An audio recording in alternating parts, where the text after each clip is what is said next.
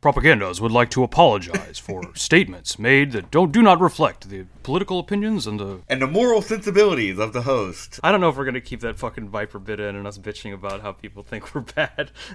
I don't know. You could just delete the first episode or edit that fucking shitty bit out. Nah, man, I think we said it. We fucked up. We got to apologize for it. Like, it was truly, we just kind of like, I think most of it comes from the fact that, like, hey, this guy's kidnapping and possibly murdering women. I can't help but laugh at that. I don't know what to fucking tell anybody. The fact that it's Viper, the fact that it's the guy from the million meme reaction pictures of y'all cowards don't even smoke crack. When you say he might be kidnapping and murdering people, I cannot not laugh. It's similar to like the Khat, the traveling hitchhiker. Do you remember him? He had like a... Oh, man. Okay. He was the one who, like... Is this the guy, the van guy? I don't know if he was the van guy, but he had an axe, and he's famous for being interviewed. He's like, and I hit that guy like, smash, smash, smash. So I fucking ran up behind him with a hatchet, smash, smash, smash. But he was just this traveling hitchhiker, and someone tried to assault him, and he fought him off. And he was like a viral hero, and then he murdered someone. And then he beat a guy to death intentionally, and everybody was like, oh no. Yeah. And so there's something, maybe we're laughing because we're uncomfortable. Maybe you're laughing because you find it genuinely funny. Of just like, a meme has suddenly become a criminal. Yeah, it's that Twitter thing. It's the milkshake duck or whatever. Milkshake duck, right? Yeah. And that shit is it's genuinely funny. Yeah. If you don't find it funny, sorry, I'm not going to stop laughing about it. But please leave us a 5-star review. But please listen to the podcast. If you haven't heard, the story that we laughed at got a lot worse because they about 5 days later they discovered a body in Mr. Viper's house. No. The day we recorded that episode. Oh, Jesus. The lathe of heaven spins and spins, right? And it. While we're touching base on things we talked about last week, one thing I did want to say that regarding the Texas National Guard taking over Shelby Park, the federal government has asked the Texas National Guard to leave the park and please let Border Patrol, the federal Border Patrol do its job.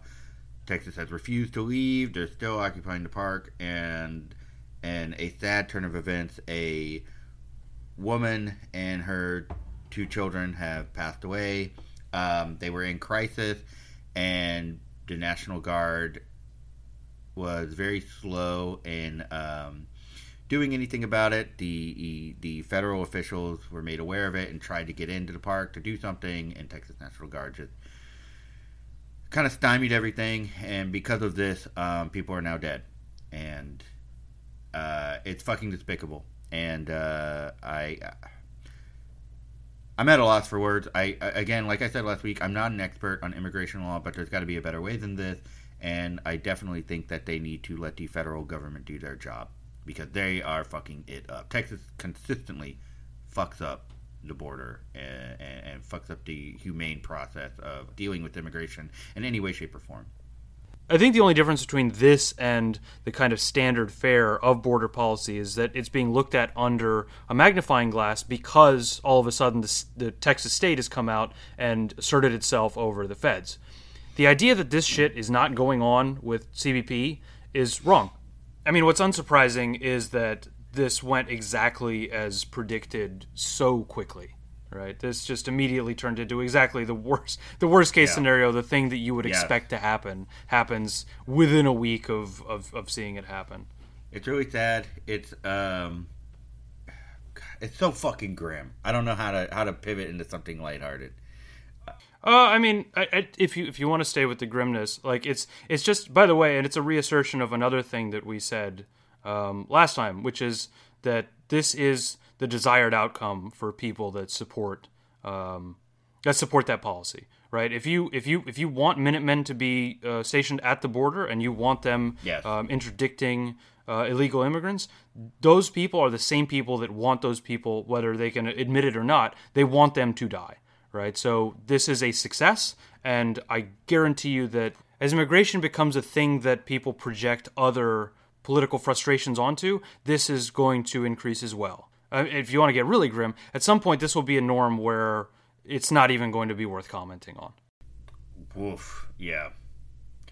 Well, on a lighter note, we have another story of a Gulf Coast state deciding to buck the authority of the federal government, or attempt to buck the authority of the federal government. This is a case in which the state kowtowed to the demands of the feds.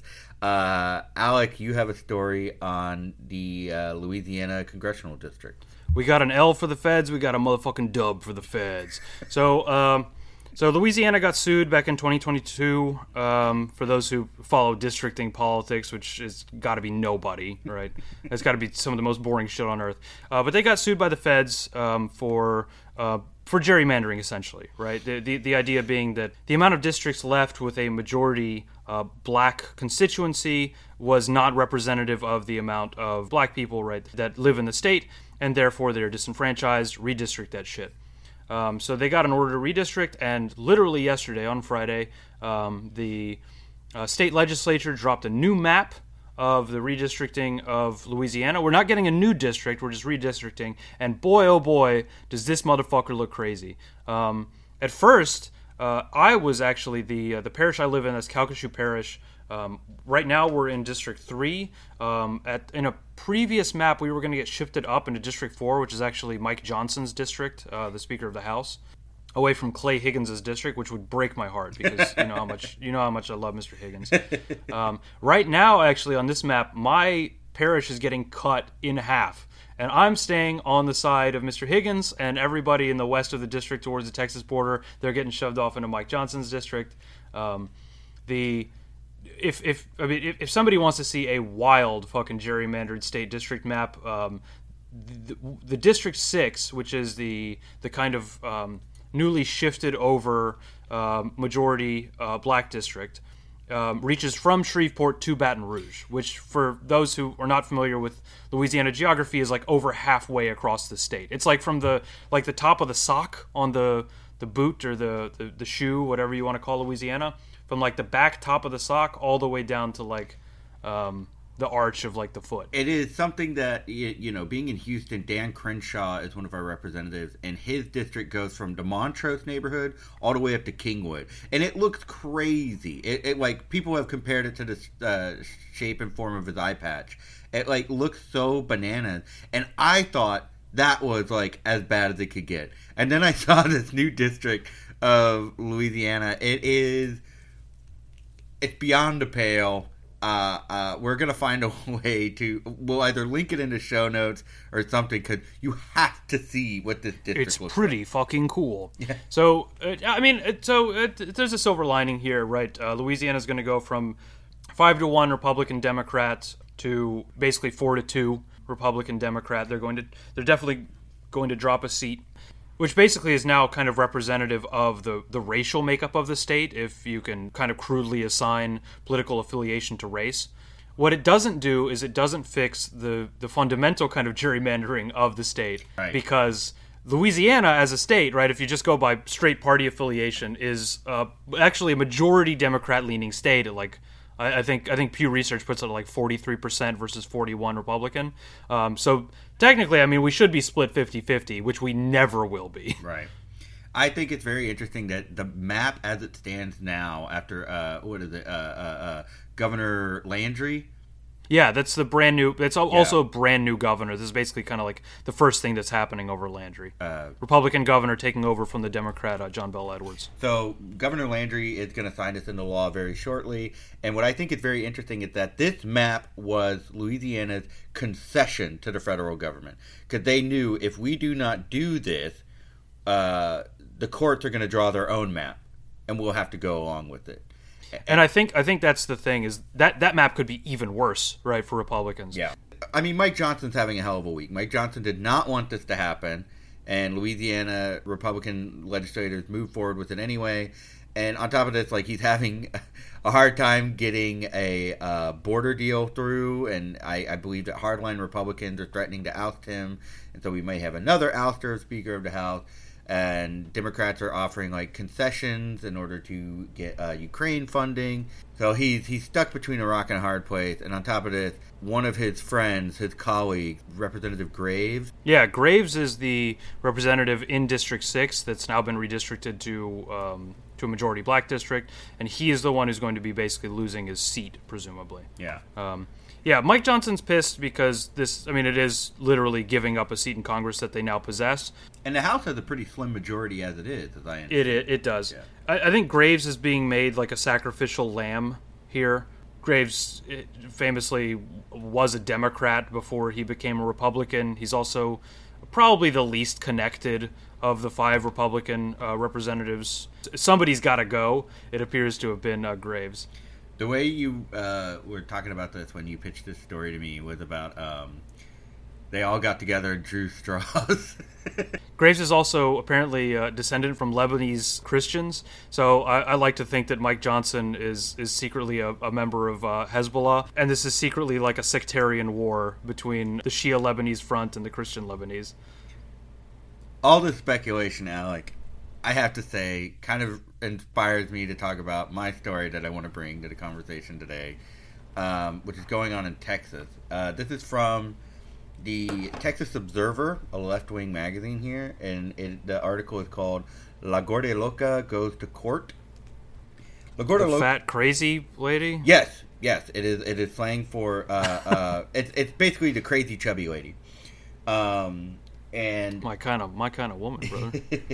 So this is happening in the Texas border city of Laredo, and La Gorda Loca her real name is Priscilla Villarreal, and boy, I'm hoping I'm pronouncing that right. It's a name I saw consistently growing up, and yet to this day I still don't know how to pronounce it correctly. But she is a citizen journalist in Laredo, Texas, and she's currently involved in a lawsuit with city officials of Laredo. She is stuck in a traffic jam in Laredo, sees some cop cars, and she's known for going on Facebook Live, covering the crime beat of her town, and just truly community journalist, posting videos and interacting with her fans. In a city of 250,000, she has 200,000 followers. So holy shit. Yeah. Now, if I could ask, is this like QAnon Facebook mom kind of energy, or is this not really? What are we working with here? This is someone who tells it like it is, basically. I'll get into that a little bit. She's not really QAnon. She's just focused on crime in Laredo. She's not speculating nationally, just focusing on Laredo. And I'm not on Facebook, so I have very limited access to some of her content. But so she's stuck in a traffic jam. She sees some cop cars. She texts a source of hers who works for the police department. Police department tells her, hey, somebody jumped off a bridge. They're an employee of a government agency. We're going to try and get this traffic jam cleared up, blah, blah, blah. La Gorda Loca goes on Facebook Live, shares the name of the person who died, shares the details. I think 8 months later, the DA of Laredo signs a warrant for her arrest for improperly using government information. And at this point, La Gorda Loca is now suing, and this has been kicked up to the 5th Circuit Court of Appeals that's based in New Orleans. And she's trying to say that, like, hey, these people infringed upon my civil rights as a journalist. They're trying to threaten me, intimidate me, and silence me as a citizen journalist. Now, the police are using the argument that, like, hey, you have used insider information that was not legally disclosed yet. But it raises some very interesting questions in that, one, what's interesting to me is, like, the police gave her this information. She operated as a journalist. If she were working for the New York Times or the Texas Tribune even, she would not have been arrested.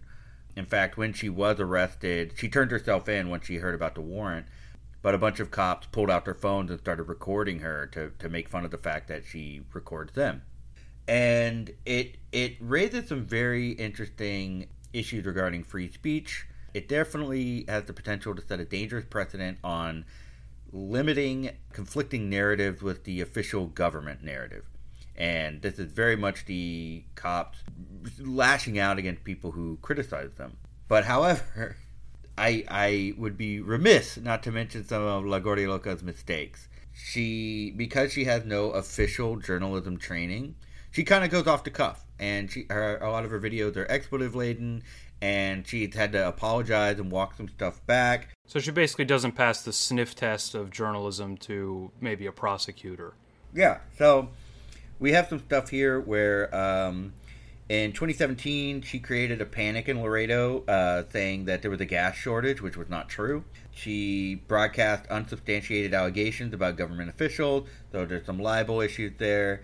And in 2016, this is directly from the article, a judge ordered her to pay nearly $300,000 to a daycare that had alleged she had defamed a company as part of a default judgment issued after Villarreal failed to appear.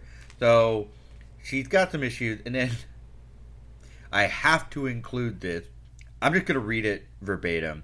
Villarreal has been mired in other controversies. In 2020, she issued a public apology, albeit including her trademark expletive, after she broadcast racist commentary during a video of a Webb County Sheriff's Department deputy arresting a black man. Sitting in her car and using her phone to take video through the window, Villarreal added imagined dialogue between the two using offensive stereotypes. I have not looked this video up, but yeah, it's so she's not perfect. Who among us? Who among us is? I'm imagining something in my head that is... We don't need another apology. But I think that it's important that, there can be consequences for free speech, but you should be allowed to say, you should have free speech. And so I think it's important to remember that, yes, this lady makes a lot of ethical issues, but that's not violating the First Amendment. And I think that's very, very important to this case.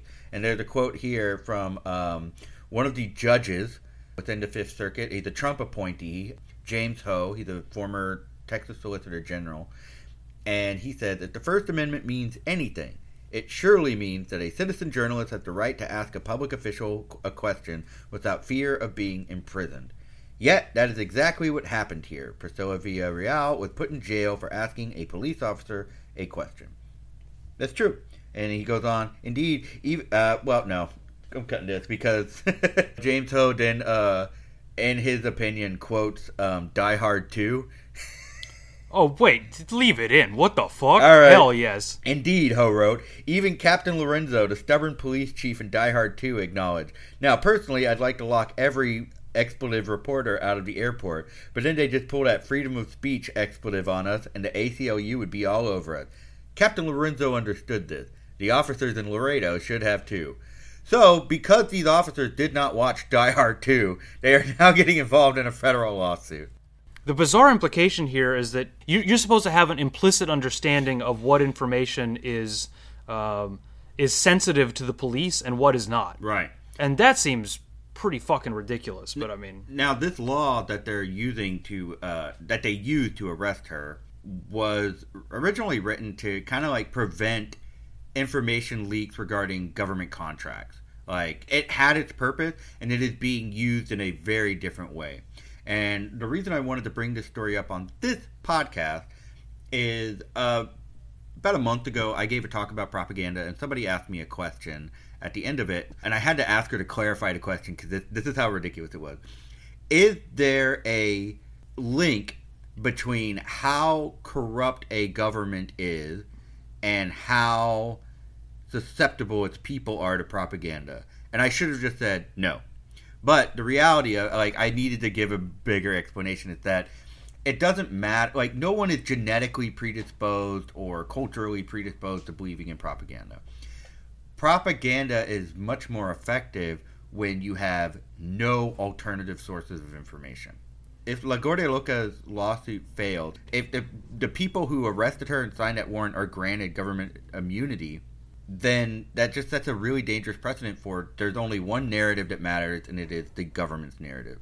And so whether or not La Gordia Loca got the facts right, whether or not on other stories, I think it's important that La Gordia Loca is still allowed to report and is still allowed to do what she does. And it's very clear that because she has reported on crime in the past and reported on crooked police in Laredo in the past, this is retaliation through and through. And because she does not have the financial backing or a legal department of a major publication, it's easy pickings for them. And I truly hope that it goes her way. And if there are any updates, I hope to share those on future episodes. Yeah, to the question of is propaganda more effective? So the question is propaganda more effective if the government's corrupt? Yeah. No, it are the people more susceptible to propaganda if their government is more corrupt? I mean, if anything, the opposite's true. A state that is openly corrupt through and through makes propaganda less effective because nothing is believable, right? I mean, it's kind of like, take the case of the Soviet Union. Citizens of the Soviet Union would attest that nobody believed what was in Pravda because it was so nakedly untrue, right? There's not even a kind of kernel of truth that you can attach a kind of naive belief to. It makes me think of, like, during the Trump administration, we just kind of got accustomed to the fact that, like, yeah, he lies all the time. Yeah, the case seems like it seemed like a whistleblower case at first, but you're right. It's just far more kind of devious even than that, right? Because if citizens cannot talk about the experiences of their lives or their interaction with especially like local government, especially law enforcement, if you can't openly talk about those things and you have to be kind of muzzled under the threat that maybe some of that information is related to an investigation or somehow classified or somehow affects something and is in some way secret, then I mean, freedom of speech doesn't matter at all, right? There can be no use for it if that is not its use to discuss matters of the state. Yes, and on that, I really want to share a couple of paragraphs from this article about that. Here we go. Villarreal's case is part of a pattern of reports in recent years of police and other public officials using threats, searches, and arrests to intimidate U.S. reporters and critics, according to monitoring groups like the Committee to Protect Journalists. A spate of high-profile incidents occurred in 2023. In February, the Supreme Court refused to review a ruling that gave qualified immunity to officers who had arrested an Ohio man for a mocking parody on Facebook, ending his lawsuit. A New Hampshire man who was arrested after criticizing his town's former police chief is also suing. In August, a journalist at the Marion County Record in Kansas filed a lawsuit against police officials who served a search warrant and seized business equipment from the newspaper office, alleging the raid was done to silence reporting. The 98-year-old newspaper owner's home was also raided. She died of cardiac arrest a day later. I remember this. In October, police in Alabama arrested an editor and publisher for printing leaked information. That same month, officials in a Chicago suburb ticketed a reporter for contacting municipal officials directly rather than through the city spokesperson. This is happening. And even in Texas, there's a law that passed, the TCEQ, the Texas Commission of Environmental Quality. Now, if you report too much to the TCEQ, if you file too many complaints, the state can fine you. They will fine you money for complaining too much about the lack of environmental quality in your neighborhood. I live in fucking Houston. We have a cancer cluster in North Houston. And if you complain about it, the state has a right to just like send you a fucking bill for running your mouth. For annoying them. Yeah. Oh, yeah. Things are really looking up in the great United States. This place sucks. We want to talk to the manager of the United States. Let's go ahead and get into our last little chunk here. We're talking about propaganda of the U.S. government. There's a big foreign foreign conflict going on right now. And Alec, I know dick all about it. Can you explain to me what's going on in Yemen and what is the U.S. narrative about what's going on in Yemen? So the Houthis, Ansarullah, this is a primarily Shia rebel group in the state of Yemen.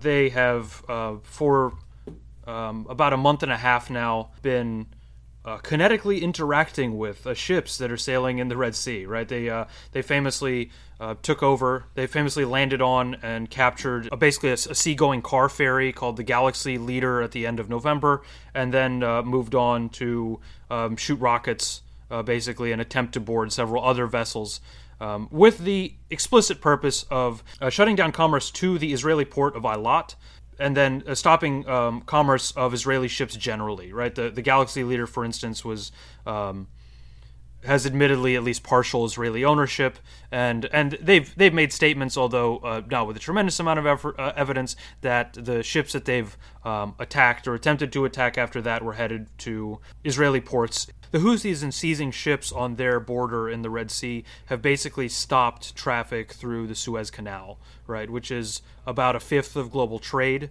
Those ships, if you're not aware, those ships are having to basically go around the Horn of Africa instead, which adds, I think, it's somewhere in the realm of 2 weeks to shipping times, and that's a significant amount of time and money.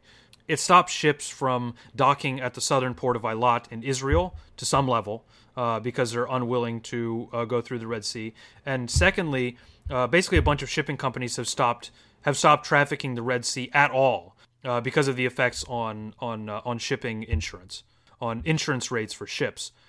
So the Red Sea is effectively has on some level been shut down for international trade, which is just a huge cost to basically to everybody involved, right? With the idea being that that then they'll put some pressure on the West broadly, maybe the United States, to put an end to the Israeli occupation and bombing of Gaza. I do think it's very interesting that so the main actors in the bombing of Yemen are the U.S. and the U.K. and when the Houthis did start taking ships and blockading the Suez Canal, I believe at least Keir Starmer, and he is not the Prime Minister, but Keir Starmer, the head of the Labour Party of the UK, and other prominent UK politicians, the moment that ships started being taken into Suez and shipping started slowing down, they were calling for a ceasefire, and they have since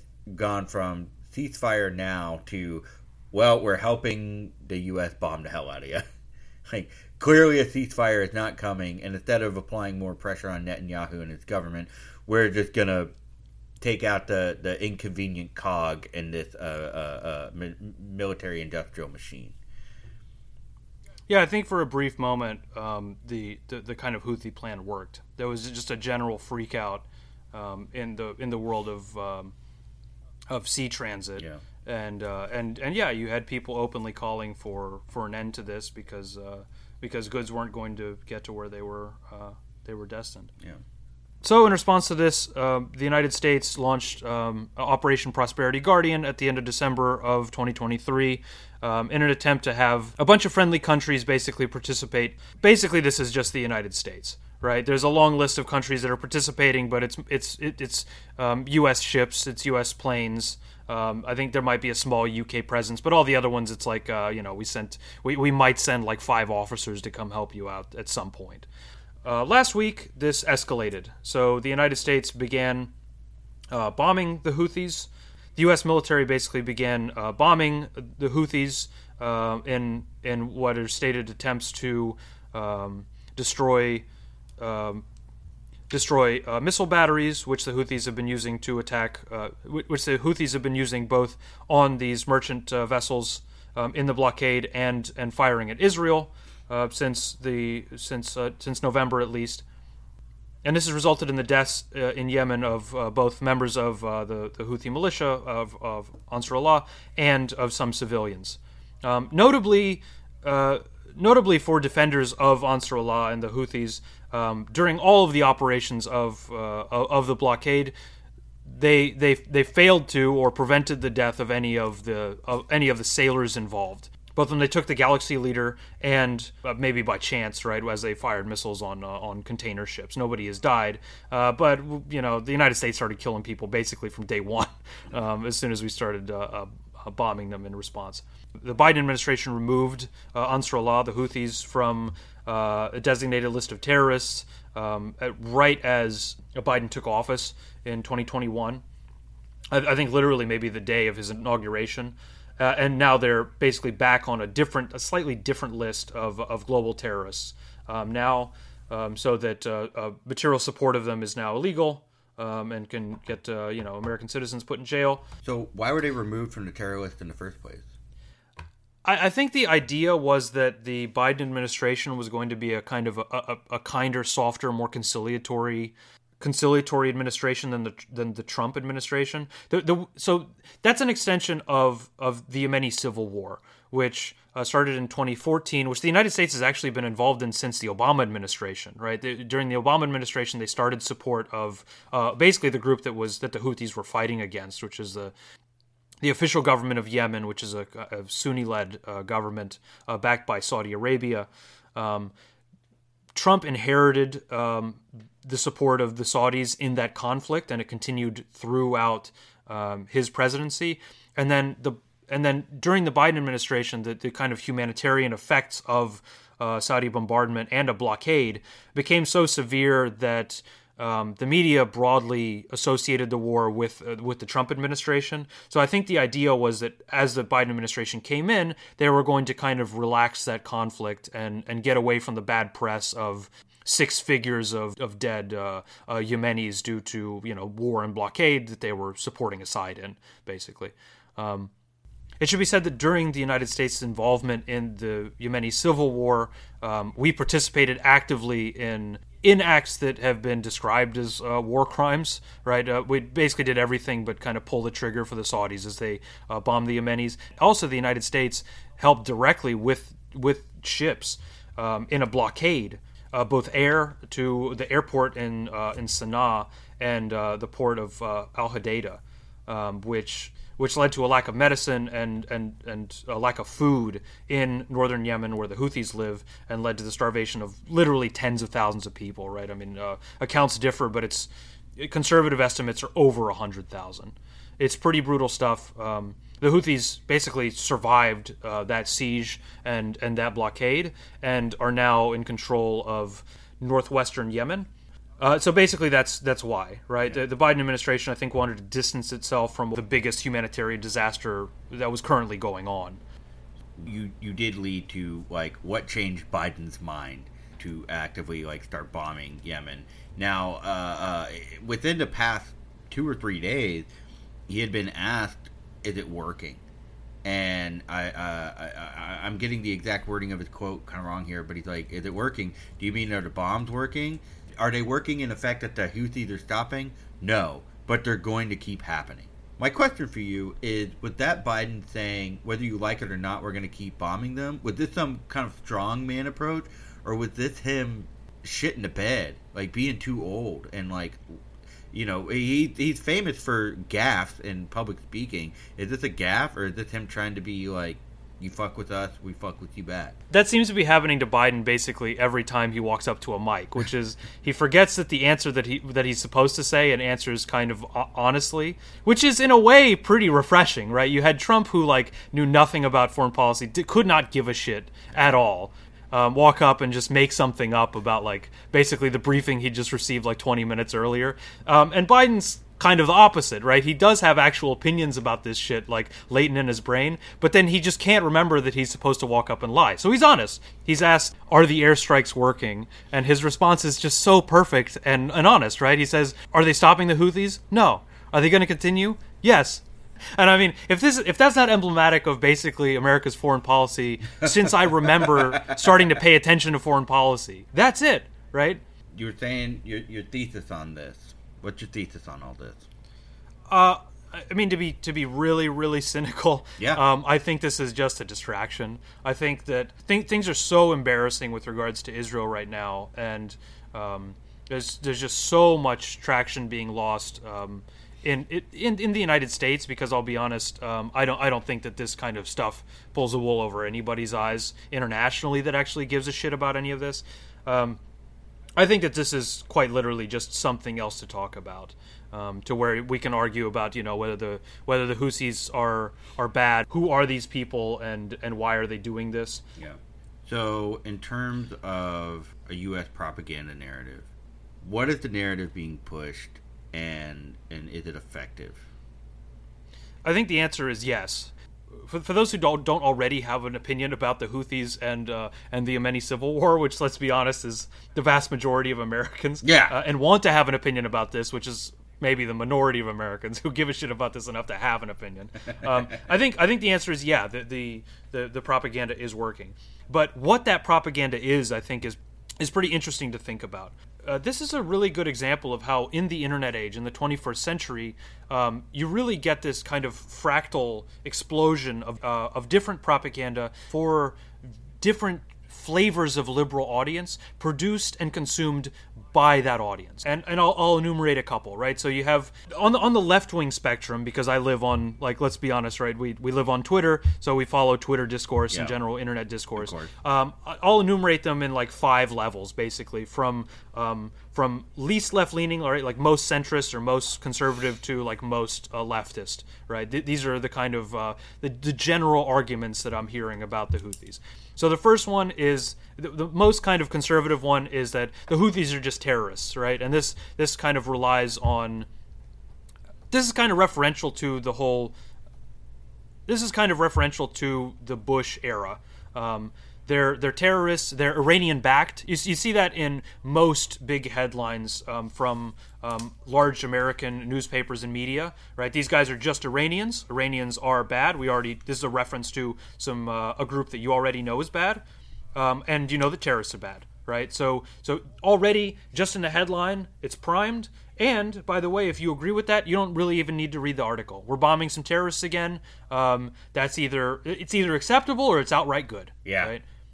The second one is a little bit more liberal, right? If you're kind of a little bit questioning on the whole terrorism narrative back from when Bush was in office, then you can talk about how this is disrupting like global trade. This is an argument that liberals will make to kind of ascribe a neutrality to the market, to say this thing that by the way, right, is in itself neutral, but that everybody relies on, right, is being disrupted, and that is trade, right? Like, and if it's not your Amazon package coming from China that's getting delayed because they have to go around Africa instead of going through the Suez, because that's why this matters. If it's not Amazon packages, then it could be fuel, it could be food, right?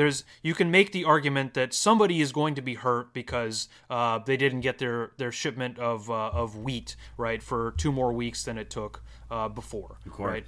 And the idea of piracy in general is still one that we, I don't know, somebody might have seen the movie Captain Phillips, and you're like, well, those guys are, while it's maybe understandable that they're poor and want to steal stuff, that's generally bad. That breaks, one of these kind of rules that are larger than politics itself, which is the kind of neutrality of international waters and trade, despite the fact that, if you're from the United States, that's a joke, right? I think it's very interesting. Sorry to interject, but I think it's very interesting that Biden has walked back on a couple of things, both domestically and internationally, based on shipping. Like there was breaking the train strike that happened around Christmas time because, hey, we need to get these things shipped. We cannot have the economy stop around Christmas. So, proclaiming to be the most pro-union president, can't get the PRO Act to his desk, and he actively stopped a strike. And then we see internationally, he walks back his international actions with Yemen and the Houthis because of trade. In a way, I think that's a really amazing form of honesty from a kind of liberal structure as well. That one of the superseding realities of our foreign policy is keep the goods flowing. Yeah. Right?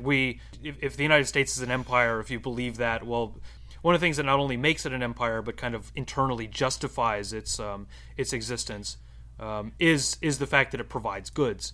You can't fuck with the treats, right? As Matt Christman might say, right? Isn't that neoliberalism manifest? Yeah, probably. I mean, this is the international vehicle by which consumer choice comes to you, right? Is on a fucking container ship that has to go through the Red Sea, right? Or at least that's kind of emblematic of about what it is that the world order, right, that you're a part of and live in, what it guarantees to you. Yeah. So number 3 is just kind of a patent like equivocation, right? So if you the all the way down the kind of liberal spectrum to people who are willing to admit that the United States commits some bad acts, right, or that the United States' foreign policy is, let's say, is in the Middle East is flawed, right? So you say like, well, the Houthis shot at a ship and we fucking bombed them, right, and that those are more or less equivalent in act, right? There's an attack on one thing and then there's an attack on the other, and while that doesn't make the United States less bad. Well, it doesn't justify the position of the United States in other ways. It's a kind of a tit for tat call and response, right? When you're saying this, it makes me think that like pacifism, or at least the idea of being like, I just don't want any innocent people killed. It really does feel like a cop out. It feels like an easy way to not have to like face the grim reality of what war and foreign conflicts actually entails.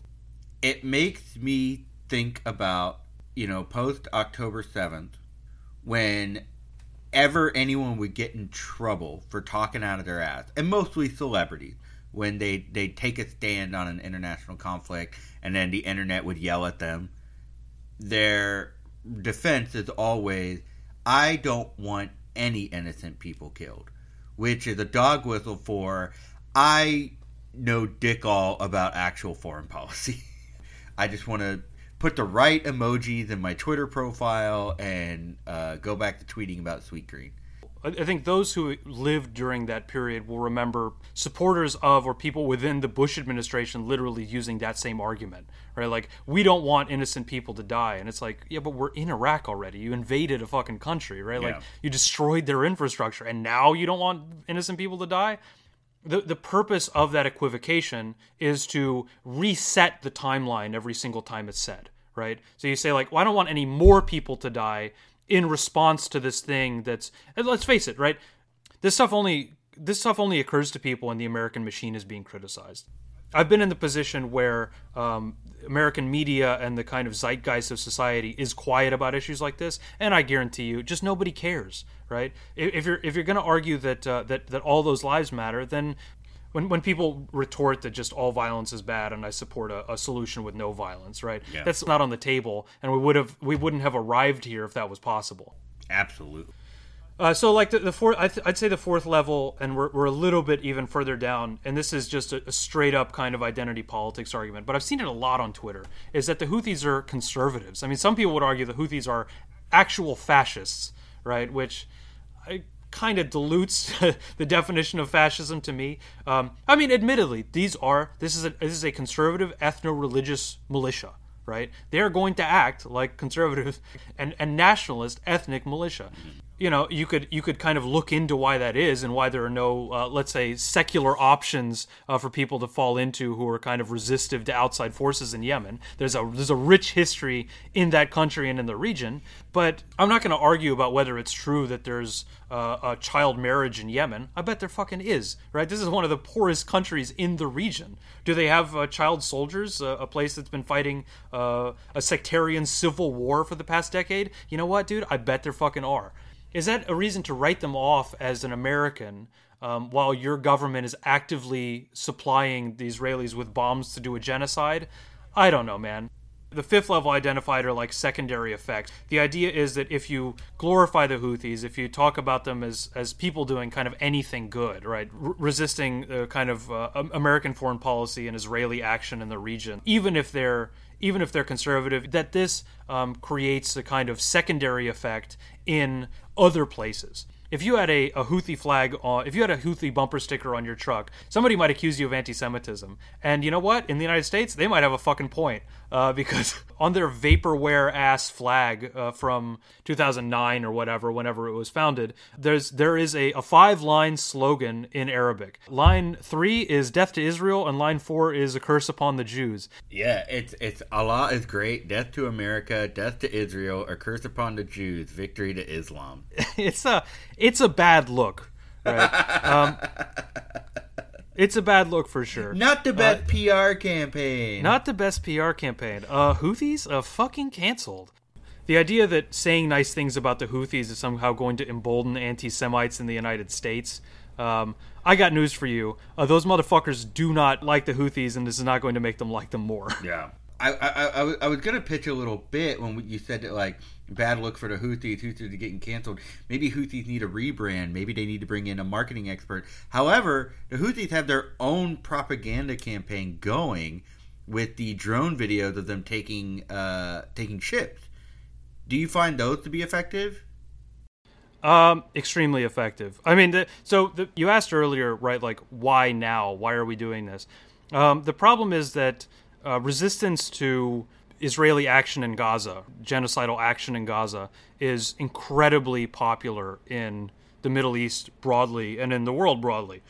The Muslim world is incredibly frustrated with its leadership, the leadership of states. And by the way, this includes resistance actors like Hezbollah and Iran that aren't affected by their positive relationship with the United States, at least, with their inaction. You could have an argument about whether or not those people can meaningfully do anything without, basically starting World War III. But the Houthis are essentially the only group outside of Hezbollah that's done anything to punish the Israelis, to attempt to really put a meaningful cost on their actions in Gaza. And when you release a video capturing a ship, even if it's, let's be honest, right, stealing a sea-bearing car ferry is not going to be the difference between, whether or not the Israeli state continues existing or not. But it's more pressure than basically anybody's put on them. So is that effective? It's tremendously effective, which I think has a lot to do with why we're bombing Yemen at the moment. This is an enormous propaganda W for them in the region. I think it's very bad for them internationally because once you get the ire of the United States on you, it's really hard to get it off, right? Once you get on the terrorist registry, it's really fucking hard to get off. It's going to follow you for a long time, and it's going to be painful. The Houthis say they don't care. They say they're more than willing and more than willing to fight for the Palestinians, and they feel honored to be battling the forces that are supportive of Israel. But this is going to have a real cost on them, and it's viewed as a kind of righteous martyrdom. Right, so getting them to stop doing that is in the interest of the United States on some level. Okay, man. Well, unless you have anything else to add, I want to thank you for that fantastic primer and breakdown of the Yemen conflict and the propaganda campaigns surrounding it on both sides. So there's good propaganda on both sides. I really, really enjoyed that. As much as you can enjoy hearing about just fucking the horrible hegemonic bullshit that the U.S. military machine pulls off. Yeah, I guess the lesson to be taken there is don't fuck with trade. Or do fuck with trade, right? I mean, the Yemenis are getting bombed because that shit worked, right? Because it did piss off the right people and it forced a response. They're not incorrect when they say the reason that we're being targeted now is because we stuck a finger in the eye of the United States and its kind of foreign policy aims. Yeah. Surprise, not surprise. I guess one of the things that I kind of didn't think was going to be so valent is just how much traction you get out of just straight up calling somebody a terrorist again. For a brief moment, I really remembered the Bush admin. Yeah, I thought we were kind of coming around into a general consensus that terrorist is just a dog whistle for people who upset the machine. I figured that we were in the internet age long enough to know that the difference between a terrorist and a freedom fighter is whether or not they add or detract from American goals. When does ISIS go from our freedom fighting allies to our enemies and terrorists and the FBI's most wanted? When does something like that happen? And so, yeah, it bums me the fuck out that we're back to just throw the word terrorist out there, and that gets everybody to shut up. It is kind of darkly funny that designation, all the baggage that carried during the Bush administration that we kind of culturally tried to get so far away from, I think, during Obama, it really never left. No. So you get back into one of these, and we're just rawing. If we actually end up with troops on the ground, either in Israel or Yemen or anywhere in the region, while Biden's still president, I'd be so curious whether we get just straight up rally the troops rhetoric like we used to. Do you remember how progressive it seemed for Obama to refer to ISIS as ISIL? To just be I'm going to call you what you want to be called. I'm not going to call it Syria. I'm going to call it the Levant. And it seems ooh, Obama's being so diplomatic to, well, I guess they're not terrorists. I guess they're just insurgents, combatants. Wow. And how? I'm embarrassed that I thought that was progressivism. To call your enemy by their desired name. It's oh, okay. Yeah, I mean, don't forget that those people are the kind of perverts that just love a good acronym. And especially one that has a word that's like doesn't immediately come to mind, right? I don't know. Levant just has that feeling of a word that a smart guy would use. Yeah. And by the way, I don't want to give the impression that we are in any way comparing ISIS to the Houthis. They are not the same. ISIS extremely bad. Houthis problematic, but the Houthis are problematic. But I have a real admiration for them. They're incredibly tough. They've been through a tremendous amount, and they're going to continue to go through a tremendous amount. Yeah. I, however, will not be issuing support for the Houthis.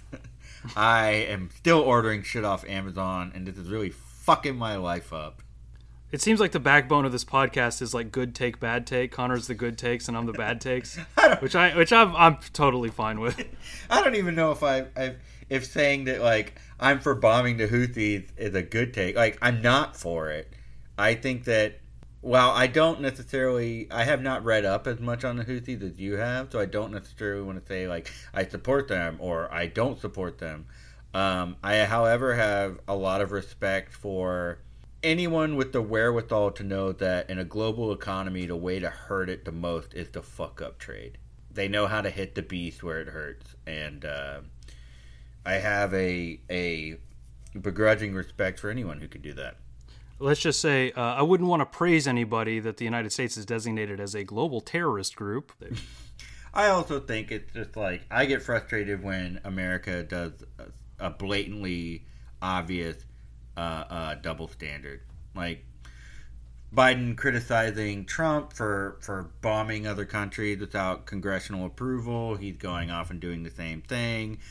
Backtracking on reversing the designation of the Houthis just because it makes him look bad in terms of supporting Netanyahu's genocide of Palestinians.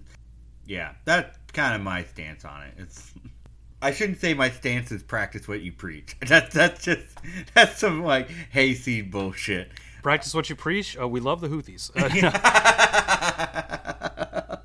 I think that's why those equivocations fundamentally don't work, and maybe if you're listening to this, you probably already kind of agree with us that it's pretty tired to equivocate a group like the Houthis or a group like the Viet Cong or whatever with the United States. But I mean, it should be reiterated, right? Like, we are the richest country in the history of human civilization, yeah. Right? We're a people that beats off constantly to our own flag and our own moral righteousness, and for us to be doing what we're doing, supporting Israel, and for the Houthis to be the ones resisting it, I'd say it calls a lot of that into question. And we'll see on with regard to the propaganda whether that's going to work. Yeah. It seems like a lot of Americans are taking more umbrage with this than I would have thought in years past. And you know what? I'm, again, just like Jan 6th, I'm fucking here for it, brother. Yeah. I'm also like really livid over the fact that we are so beholden to the whims of the Israeli government that we're willing to reverse our stance on the Houthis and potentially bring this out into like a war that spans an entire region. It's not going to get simpler from here, folks. The Iranians are kind of already responding. I would generally ascribe it as a response to the bombing of the Houthis. The Iranians are already have bombed locations in Syria and Iraq in the region, kind of as a response. So, whether or not that is a kind of reciprocal action that they feel like they have to undertake, or an escalation that's going to cause a broader war, we'll see. But it's certainly not out of the realm of possibility. Right? Yeah. This is the kind of thing that escalates because neither side will back down. And the thing that we're ultimately defending is what's going on in Gaza. And I just can't look that in the face and not get angry. Fuck, that's the grim truth of it, man. Right there. I think you hit the nail on the head. Well, Alec, my man, we got another one in the can. Is there anything we need to say to the audience? Check the show notes. We're going to have links to some of the stories that we were talking about for sure. if you want to leave us a review, please. Unless you're leaving us a bad review, then fuck off. Come on. We want propaganda about our podcast just as much as we want propaganda to talk about for our podcast. We want a 5-star campaign. Create a fake account and rate it again. Like, do that for us. I can neither confirm or deny that I'm already doing that on Apple Podcasts. That's right. We're on Apple Podcasts. We're on Spotify. We're on wherever you can get your podcast. The RSS link is out there. And yeah, I don't know what we're going to be talking about in the future. We're going to get back to doing movie reviews soon. Yeah, we should. I should just say I'm sorry if my takes are bad and they upset you. I'm probably not going to stop having bad takes. So who's worse, the Houthis or Viper? I mean, I think I would give it to Viper. He's not a internationally designated terrorist organization. But I don't know, man. Once the Houthis start dropping SoundCloud albums, then it'll be a very easier comparison. Like you said, we can't equate two horrible people. They're very different. Y'all cowards don't even chew Khat. Comes full circle, brother.